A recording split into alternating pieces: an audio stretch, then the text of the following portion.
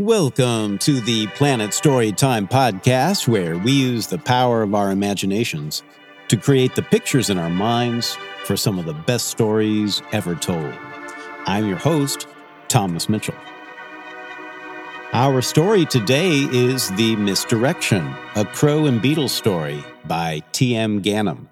And it shows us how sometimes it's hard to know what to do when you don't know what's going on. Now, if you can, take a deep breath in and hold it. And let it out. Now, we're ready for today's story. Remember to see the pictures in your head as you listen to the story. I hope you enjoy it. The Misdirection, a Crow and Beetle story by T.M. Ganem. In a thick and thriving wood, abound with creatures of all variety, lived a certain crow and beetle with a rather peculiar relationship.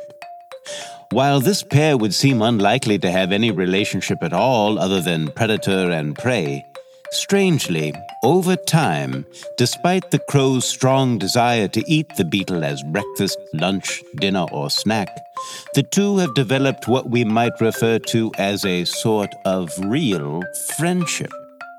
True, most of their interactions involve the crow seeking a fabulous beetle feast and the beetle seeking escape from the crow. But somehow, in the midst of this tense interplay, these two creatures of the earth found a way to appreciate one another. Well, and there you are, wee six-legged beastie. Oh, and there you are, giant two-legged beastie. For indeed, the crow towered over the beetle. Beasties are we, exhorted the crow. Beasties are we, agreed the beetle slowly. And today would be the day that I indeed predict that I shall dine on delectable beetle morsels. And I predict that day has yet to come, dear crow, and will not be today. Oh, well, I guess we'll see about that. Oh, yes, I guess we'll see about that, answered the beetle with a here-we-go-again tone, as the other wee creatures of the forest gathered round for what has become known in the wood as one of the more interesting, if not comical, games of back and forth that the crow and beetle now routinely engaged, providing one of nature's very own spectator sports for the other wee creatures who also inhabited the forest. A gregarious group of grackles chirped to each other. Oh, the crow's got it this time, no doubt. Won't get fooled again. No. Never underestimate the power of a bug, chimed the crickets. We're very buggy. It's a thing.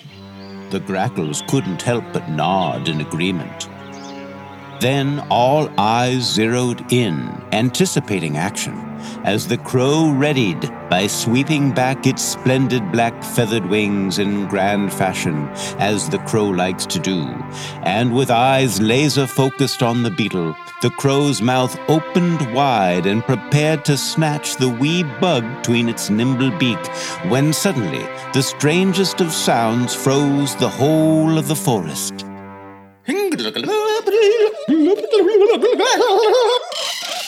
It was the beetle, uttering guttural calls of randomness and executing some sort of a dance with outlandish gyrations, plunging legs to and fro, eyes crossed and tongue protruding, and truly saying nothing but sounding so incredibly strange. The crow stood still as air, its wings still spread, and looked down at the beetle, who was continuing to jump awkwardly, issuing its soundscape of absurd gibberish. The beetle finally stood in place and looked up at the crow, who seemed to tuck the shoulder of its right wing neath its beak, and asked, What was that? The beetle issued matter-of-factly. The crow wasn't sure if it should have known what the beetle was saying and looked to the grackles and crickets for assistance, but their blank stares could offer none. Not wanting to appear ignorant, the crow's ego decided to err on the side of caution and managed, "Oh, well, yes, of course. Well, everyone knows that." The crow looked for a response from the chirping gallery. The grackles and crickets nodded to each other, not wanting to appear out of touch either, as the beetle scanned everyone's reactions and figured the strategy was working. The beetle released another spill of gibberish and hopped on one leg, darting the other 5 arrhythmically in all directions, eyes still crossed, making for a rather less than appealing snack for the crow. Yes, well, I see. Searched the crow to find a social etiquette with which to stamp closure on their interaction. Well, I had better get going, though it has been quite a pleasure. But what about the beetle feast? Egged the chorus of grackling cricket.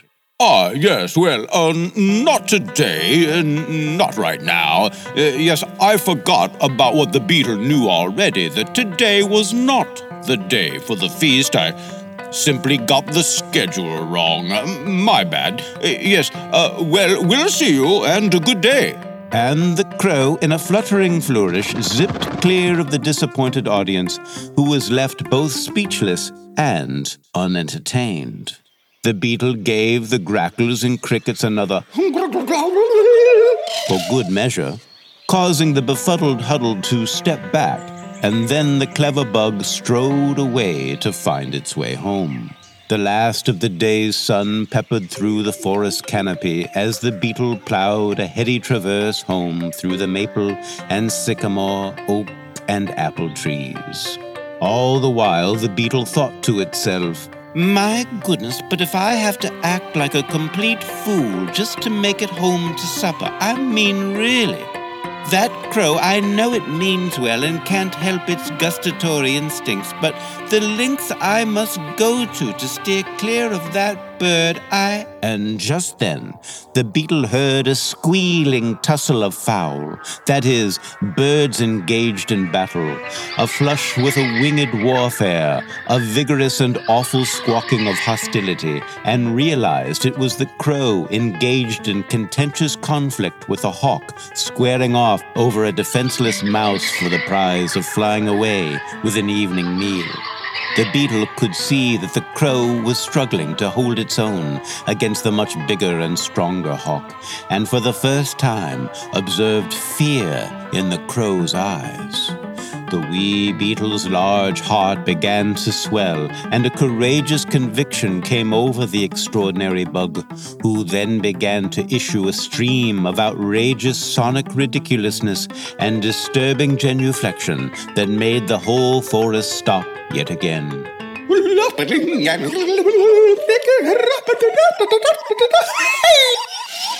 The crow and hawk interrupted their roughhousing to take in the compelling distraction that truly could not be ignored, and tilted their birdie heads in an effort to understand what they were hearing and seeing.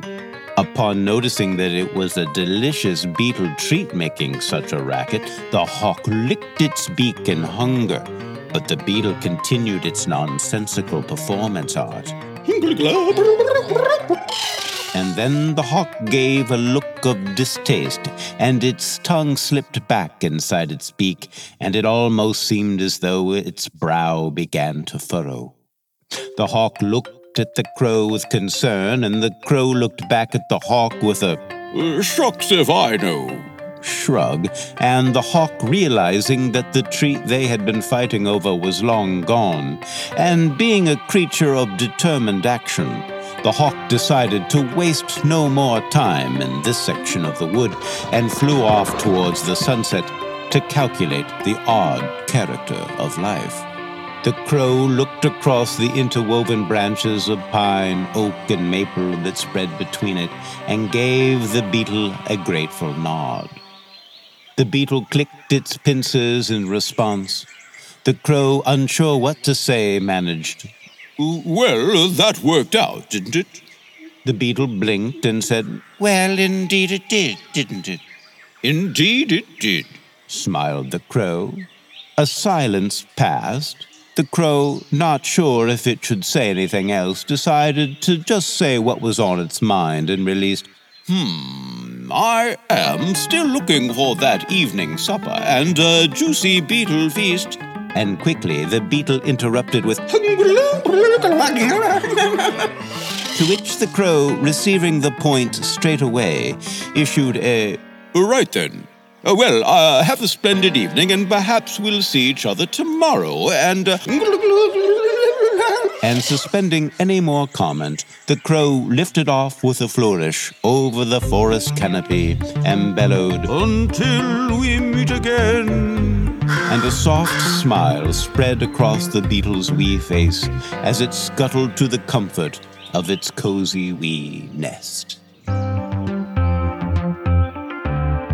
The end. I hope you enjoyed the Misdirection, a Crow and Beetle story, as much as I enjoyed reading it to you. It just goes to show that even though we do what we have to in order to survive, it's always best to lead with our hearts. Thanks so much for joining us today, and special thanks, as always, to Paxton Stanley for his fabulous music and sound effects. Until next time, remember to keep using your imagination and see just how powerful your mind truly is. Goodbye for now.